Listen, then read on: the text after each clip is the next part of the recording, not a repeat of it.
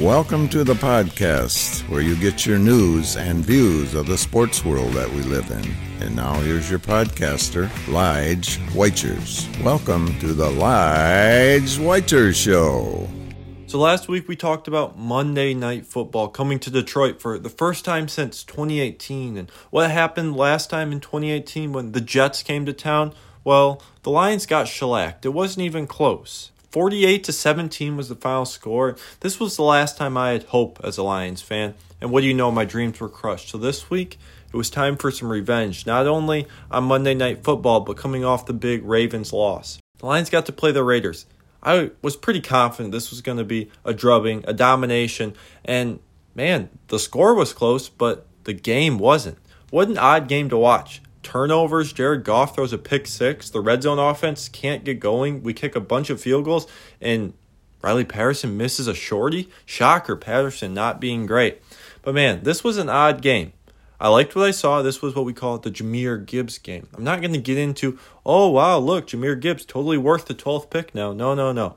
I am not results-oriented. I am process-oriented. And, hey, I'm all for Jahmyr Gibbs. He showed some flashes of being a special player. That was the type of game you have to see for a running back to actually influence the game, winning and losing. There was some cuts. There was some moves in there that not everyone in the league can make. So that was good to see from Jahmyr Gibbs. Jameson Williams, he did have a catch. That was good because there was a couple he didn't catch, and that's proving to be an issue for him. I still like Jameson Williams. I'm in. People were calling for him to be traded at the trade deadline and other absurdities. I'm not on board with that. I like what I saw from Jameson Williams. I think the offense has room to improve, but the interior of the offensive line was all messed up. A new left guard, a new right guard, Glasgow moving to center. Hopefully after the bye week, we get Montgomery back, we get the offensive line healthy, and we can kind of get this offense rolling again they've been struggling to get it into second, third, and fourth gear. I think there's progress to be made, and I think it's coming soon. But unfortunately for the Raiders, or maybe should I say fortunately, the Raiders had seen enough from Josh McDaniels and company. They fired everyone. Late Tuesday night, what do you know? They decide to clean house. Mark Davis has seen enough. They benched Jimmy Garoppolo. They fire a bunch of coaches, and man, this was long overdue. Unfortunately for them, it wasn't before the trade deadline, which would have been the smart way to go about with it. So, yes, the Lions did make the Raiders fire all their coaches, but hey, I'm not putting this just on the Lions. This was a lot of issues, including Josh McDaniels. Why do you hire Josh McDaniels? We knew how this was going to happen. It's kind of interesting when something goes exactly how you think it's going to go. And I'm just glad for the Raiders' sake that they cut bait, even though McDaniels has so many more years on his contract. Speaking of the trade deadline, though, we talked about last week where I expected maybe a small move at edge or corner for the Lions. And what do you know? I was right about the small move, but it was at wide receiver. Donovan Peoples-Jones comes in from the Cleveland Browns, and Brett Holmes said he felt that they were one injury away from being in a bad spot in the wide receiver room, which I tend to agree with. Marvin Jones had to step away with personal issues, and the wide receiver room isn't the best. You got Amon-Ra, Josh Reynolds, Jameson, and Khalif Raymond. So adding Donovan Peoples-Jones, is it a needle mover? Not at all. He can run fast and kind of catch a jump ball, but separation has always been an issue. So this is a nothing move. I didn't love giving up a sixth-rounder for him, but it's a sixth-rounder. Now, the interesting trades did happen with the Washington Commanders trading away first Montez Sweat for a second rounder to the Chicago Bears. My quick take on that is, man, what a bad deal for the Bears. I understand you're trying to go out and get the guy that you can pay. Number one, it's already been reported that he hasn't even agreed to a deal with the Bears. What are we doing here? Imagine paying a second and having him walk. That would be disaster. Now, I would expect the Bears to be able to get a deal done, but even still, the edge class is strong. You have a lot of money. Why not double dip? Why not use that top-end second-rounder, draft someone, and go sign a big edge rather than bring Montez Sweat in for a losing season where you're honestly trying to lose, and the best Montez Sweat can do this year is help you win. To me, it was an odd move. I liked it from a Lions perspective. For the Bears, have they not learned about trading these high second-round picks for players? And maybe it'll turn out better than Claypool. I'm not sure. But the other big move was Chase Young got traded for a third-round pick to the San Francisco 49ers. Now, this is where people were getting upset. Not only was it a third-rounder, it was a compensatory pick. That means it was all the way at the end of the third round. So you have an end of the third-rounder for Chase Young and the beginning of the second-rounder for Montez Sweat. I saw some Lions fans. They were upset. They wanted Chase Young. And I would be lying if I said I wouldn't have wanted him for a late third as well. But my general take on trading for big name guys or signing big name free agents is generally it's overrated. It's best not to put all your eggs into a basket of a guy that you're going to have to resign to a big deal or paying big money. So honestly, I'm not too upset with if I like to see the Lions make a splash at edge because their pass rush needs help, absolutely. But I can't fault Brad Holmes for not going out and making a big play.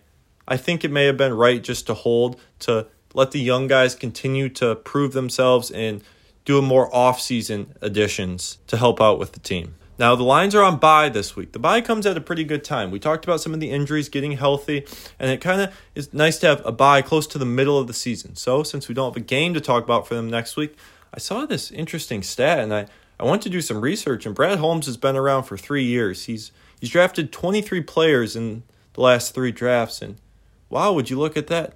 All 23 players are still on the roster. Only one, Jamar Jefferson, is on the practice squad. All 22 others are either on the active roster or injured on IR or some version of that. I thought this was really interesting. Man, Brad Holmes can draft. Now, it's a little bit of a question of, is he just holding on to these guys because he drafted them, or are they actually the best players and the best option for the team? I personally think it's a little bit of both. Holmes knows how to pick guys, especially the later round guys who can contribute, at least with special teams. But also, he is a little bit stubborn. We know that Holmes and Campbell love to get their culture guys in their fits, and they don't cut bait with them super easily. But I just thought that was interesting to be 23 to 23 so far with guys that you draft being on your roster. But that's enough Lions talk for this week. We'll talk more about them next week because there's a big game against the Chargers coming up, but that's all we got for now. Now, I do need to address something that happened last week. It was another week of my number one power ranked team losing. That's right. First, I said the 49ers were the best team in the league, and they lost. And the Lions, I said they were the best team in the league, and they lost. And I said the Chiefs were the best team in the league, and they lost to the Broncos. So that seems like a lot of power I have. The team I proclaimed to be the best in the league turns out to be the worst. So it looks like this week the Eagles are the best in the league. That's what people are saying at least. But no, I would stick with the Chiefs. A bad game against the Broncos isn't going to dissuade me. And speaking of the Chiefs, they have a huge game this week against the Miami Dolphins in Germany. And the Dolphins, of course, I'm a known hater. I don't think the Dolphins are as good as people think they are. So I'm going with the Chiefs. Only 2-point favorites in Germany. I think this is a great bounce back spot. And the Dolphins struggle with good teams, especially good defenses. And the Chiefs have had a pretty good defense. So I'm taking the Chiefs. And just a little spoiler, Elijah's lock won last week. We took the Minnesota Vikings -1 and they covered to get back to 3-4 and to get back to 500. I am locking in the Chiefs at -2. I'm that confident. There's really 3 big games this week, and this is one of them, and I'm the most confident in this one. I got the Chiefs rolling. Mahomes in Germany. It's going to be a match made in heaven. Now, the second big game of the week, we got Philadelphia Eagles and the Dallas Cowboys. Now, I care about this game. This is an NFC matchup. The Lions have a path to the number 1 seed, not because necessarily they're the best team in the NFC, because that schedule is easy. And man, the Eagles face a gauntlet. And this is going to tell us a lot. I do think the Eagles win, but I'm interested to see the in-division matchup, how the Cowboys and the Eagles match up against each other. To me, both teams are a little bit overrated, but I do think the Eagles are going to edge it out.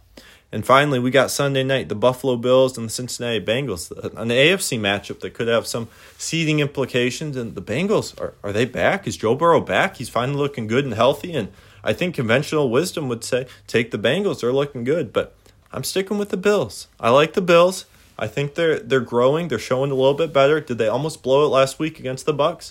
Sure, they did. Could have Godwin caught the Hail Mary? Absolutely. But I think the Bills are figuring some stuff out. They're getting there. Josh Allen looks to be good to go, full participant practice.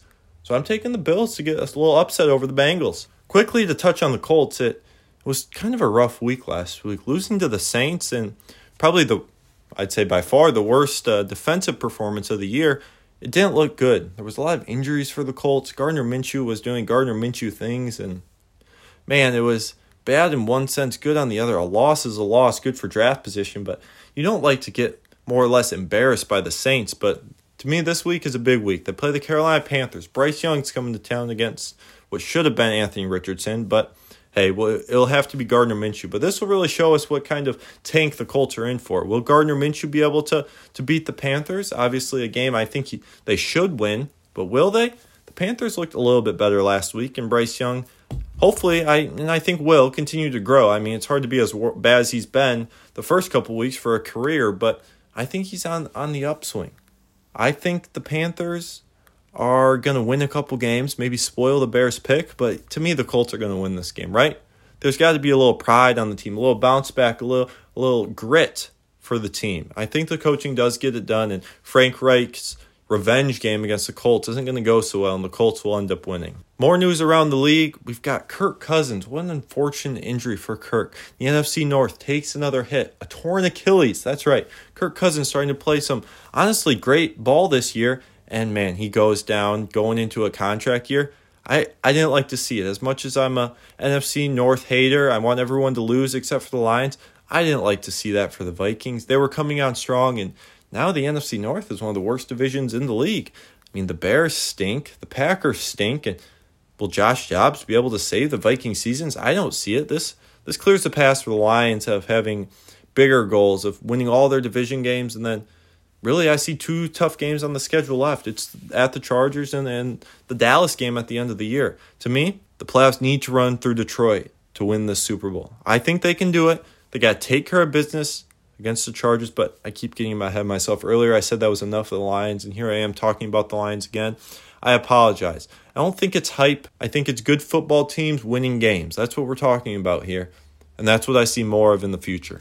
Before I leave, I do have to touch on the Michigan situation. This might have to turn into a weekly segment where we update you on the Michigan information, the investigation. Supposedly there was a meeting of a bunch of Big Ten coaches that was emotional and intense, calling for some sort of harsh discipline straight away.